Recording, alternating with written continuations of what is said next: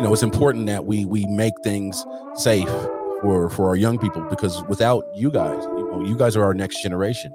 It's important that you guys understand how important that you are, because you guys are the next leaders. You guys are the next politicians, the next scientists, the next doctors, the next architects, the next people who are going to shape this community to be how you want it to be. So it's important that you guys understand that.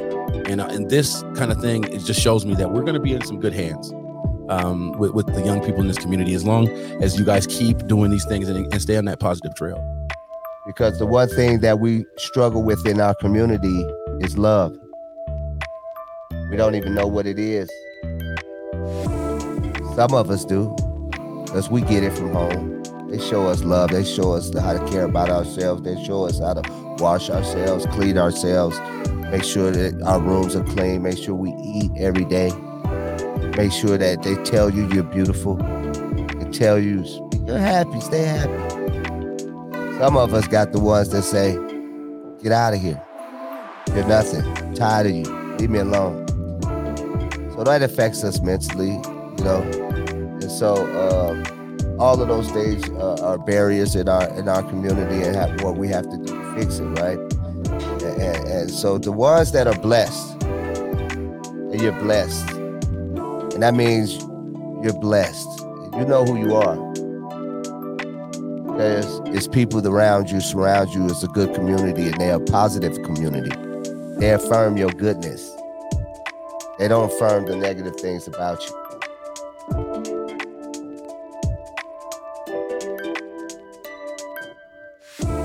Hey WolfPack Howl, thank you for checking out our latest episode. We are so grateful for your support. We have a special episode for you today with the Struggle of Love Foundation. Coach I and Jason McBride stopped by the studio to talk about youth violence in our community. Hey, welcome to the WolfPack Howl. I'm your host, Hennessy. I'm here with Caitlin and her two special guests. Jason McBride, Struggle of Love Foundation.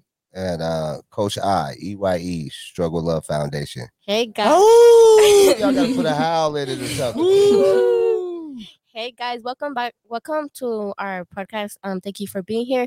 So can you guys introduce yourself?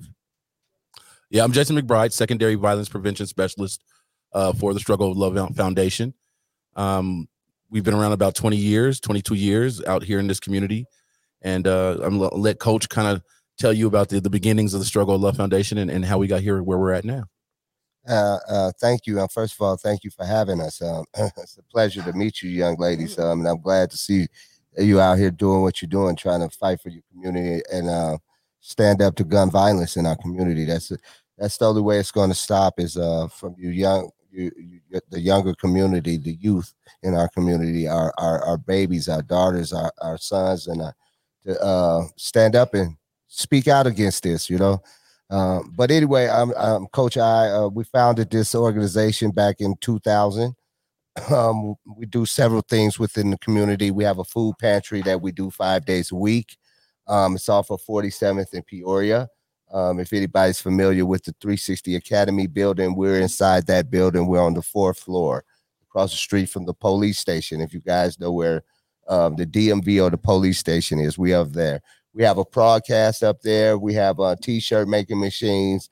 It's just a hangout spot for those that have outgrown the Boys and Girls Club. So you can come over there and hang out with us. And we're out there to about 10 o'clock at night right now. But we have a violence interruption team, which Jason is the lead of, which we respond to the shootings in our community and try to provide assistance and mental health services for those that have been affected by that trauma, which we all are affected by. Violence in our neighborhood is a trauma to us, and we try to hide it and cover it up. And I'm so glad you guys are speaking out on it. It's a very courageous thing of you. We have our secondary prevention team, which we are within the schools, DPS schools.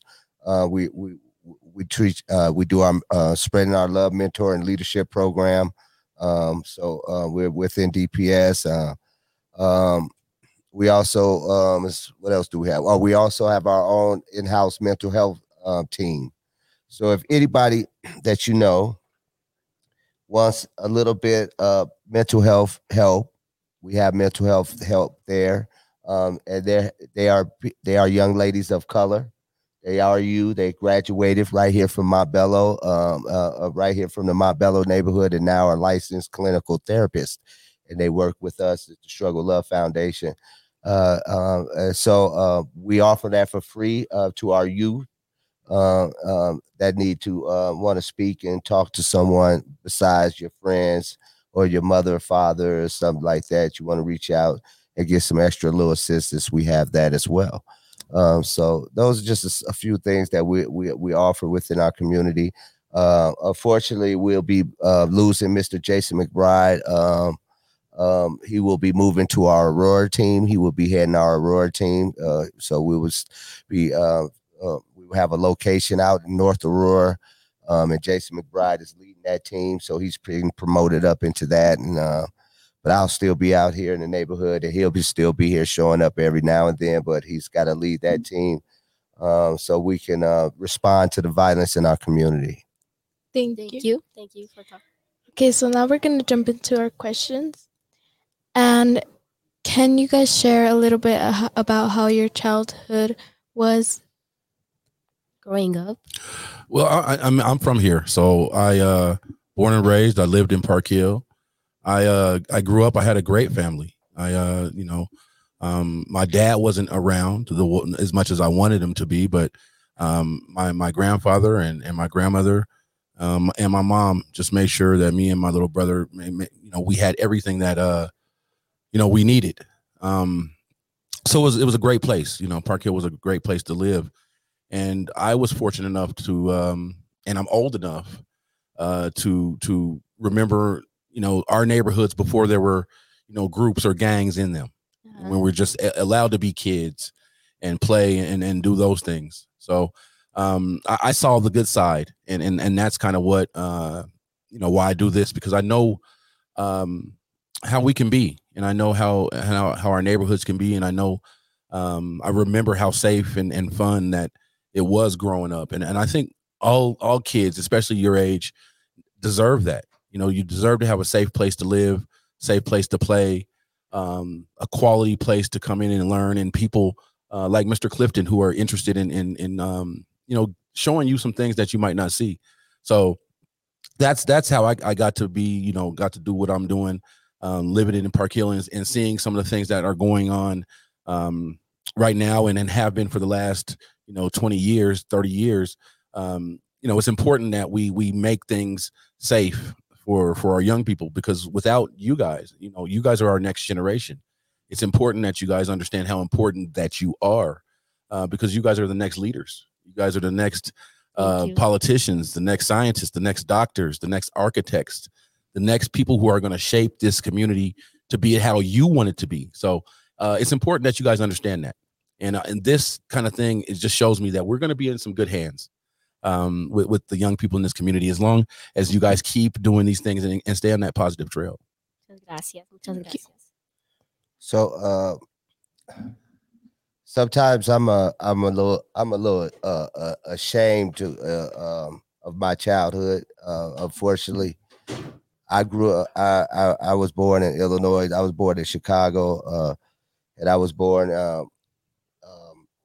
I was poor, right? So I was one of the children that had holes in the bottom of their shoes, and it was a little rough living for where I grew up. And I went through some things as a child, being mentally and physically abused, unfortunately. So for me, I left the home when I was 13 years old and committed myself to the evils of the world. I committed myself to the negative things of the world, which is the streets.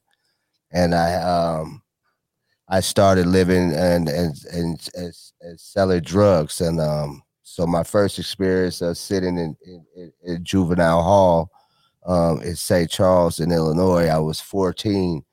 And my next experience, I was 15 and didn't get out till I was 17. My first experience out in the streets doing drugs I was smoking what they call PCP, which is a sherm, and it gave me a heart infection at 16 years old. And I had to get a stent in my heart because one of my vessels in my heart clogged and would not open anymore from the poison that I was smoking. So I had that at 16. A year later, a month before my 18th birthday, I found myself shot and left for dead when I should have been in school. Riding around as a 17-year-old young man, I went to a wrong neighborhood and ended up with an eye missing and bullets in my back. And thanks to the grace of God, I woke up in the ambulance and didn't know what had happened or anything, but I still kept playing. I still didn't believe in myself. I still didn't have any love or worth because as a child, I was told I wasn't going to be anything. You're not going to be nothing. So I challenge you, youth. I challenge the youth out here that have a good life, that have parents at home that kind of, halfway care about them. If they put a roof over your head, a bed, some food in your refrigerator, appreciate those things because some of us don't have those things. And some of us have been mentally scarred and abused, for things that we chose to do at a younger life. And so I am a victim of gun violence. Jason may have not told you, but he's a victim of gun violence. He lost an eye to gun violence.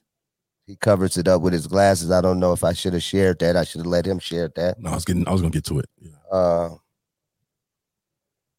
We have several people that are in our neighborhood that are in wheelchairs that we've lost due to gun violence. And I'm ashamed to even say I used to be a part of that. So I my last time doing time in the penitentiary was 98, 99, maybe before you guys were born. Mm-hmm. But I've lost 10 years of my life in and out of jail. I lost another whole life looking like this, with pain every day. Have to take pain pills for the rest of my life because of the pain from the bullets to get up and move and keep moving. So one day, through the blessings of God, God sent me a young lady that would not put up with what I was doing. It made me realize there was a good me. Made me realize deep down inside, I did love myself. I did care about myself. I did care about what happened to me. Mm-hmm. And so that young lady is now my wife of 20-something years. And sometimes why I'm saying this to you young ladies is sometimes it takes powerful young ladies to help straighten up what us young men mess up. Yeah. So the power of no, I'm not going to stand for that unless you're doing the right thing goes a long way. Because it changed me. It changed me, and she made me realize that there is a better me and made me love myself. And that's how we came up with the Struggle of Love Foundation. Because the one thing that we struggle with in our community is love. We don't even know what it is. Some of us do, because we get it from home. They show us love. They show us how to care about ourselves. They show us how to wash ourselves, clean ourselves, make sure that our rooms are clean, make sure we eat every day, make sure that they tell you you're beautiful. They tell you you're happy, stay happy. Some of us got the ones that say, get out of here. You're nothing. I'm tired of you. Leave me alone. So that affects us mentally, And so All of those things are barriers in our community, and what we have to do to fix it, right? And so the ones that are blessed, and you're blessed, and that means you're blessed. You know who you are because it's people around you, surround you. It's a good community, and they're a positive community. They affirm your goodness. They don't affirm the negative things about you. So please take advantage of those opportunities and these opportunities the schools are offering you, and do something with them. Believe in yourself. Stay away from the negative. Tell them no. Don't like the gun pages when you see them. They show that, they show them on Snapchat with their pistols. Yeah. Erase it. Erase it. The more that we get kids saying, nah, that's not cool, the more they'll start changing. But as long as we allow them to think that we think it's cool, they're going to keep doing it. And we know deep down inside we don't like that stuff. I don't. I don't like guns. It hurts. I'm scared of guns. I'm terrified of a gun. It's just my trauma. I'm scared of it. And it's getting younger and younger. I have a question for you, young ladies. Yeah. Are you scared? I am scared of guns. But are you scared of your community? Sometimes, yeah. Sometimes. That's the problem for me. That's why people like Jason and I are out here in the fight. Just like Mr. Clifton is out in the fight. He may not be out there, but this is the fight. I'm sometimes scared of walking home too, because I don't know, I'm just scared. Right. Nothing, and just to kind of piggyback on what Coach is saying is that you're 12, 13? 13. Yeah, no one 12 or 13 should be scared of anything. Not just going to school or being at school or gunshots. Like, you guys deserve more than this. And through the work that me and Coach do, we're trying to make sure that we can ensure your safety, that we can ensure that you guys can just be kids. We went to a funeral last week, and Coach kind of enlightened me on this, and that parents were dropping their kids off at a funeral. And this was a young lady who had been killed in this community. And you just start to think about those things and emotionally, how you need somebody to lean on when you go to a funeral, and that these kids did not have that. And how did they feel not having a shoulder to cry on or lean on in a time like that? And what made it, what was the result of that?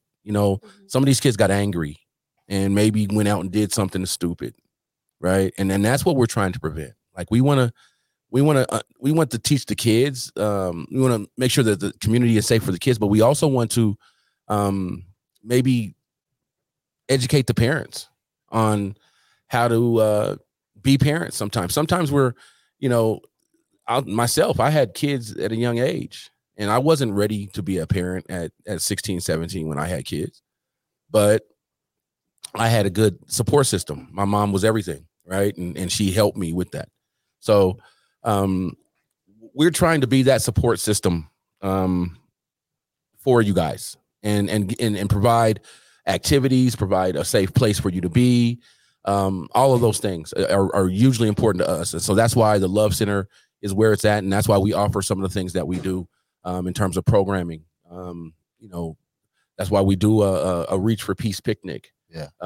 That's why we do giveaways and turkey drives and toy drives for this community here, because we think it's paramount for this community to be safe. And we want all communities to be safe, but it's important for us to be in the communities that we live in, and make sure that the kids around these communities know how important they are. Why did we invite them? Well, we wanted to invite them just to know more about youth violence and what we could do to stop it. We were looking for tips to stop it. Well, we invited them because we wanted to stop what our community does, like violence, Because And there's been a lot of violence. there's been a lot of violence now since like it's kind of more. I don't really want to say safe, but like for me, I haven't heard anything. But like Not recent. not recently. But we want it to be more safe for us, safe for kids, safe for the teachers, for safe for our parents and everything. Well, that that was a great interview. It was interesting when he said if we were safe in the community. What were your thoughts? My thoughts were I didn't feel safe in my community. I felt scared. Not scared. I haven't really heard any recently, but like what I experienced too, I was scared what I experienced too. Shooting in my neighborhood. How like shooting and everything, you know? Like my neighbors like yelling at each other. I was scared. That's what like I'm scared like my neighborhood. But for recently I haven't heard anything. Do you feel safe in your community, Caitlin? I don't. I don't really feel safe sometimes.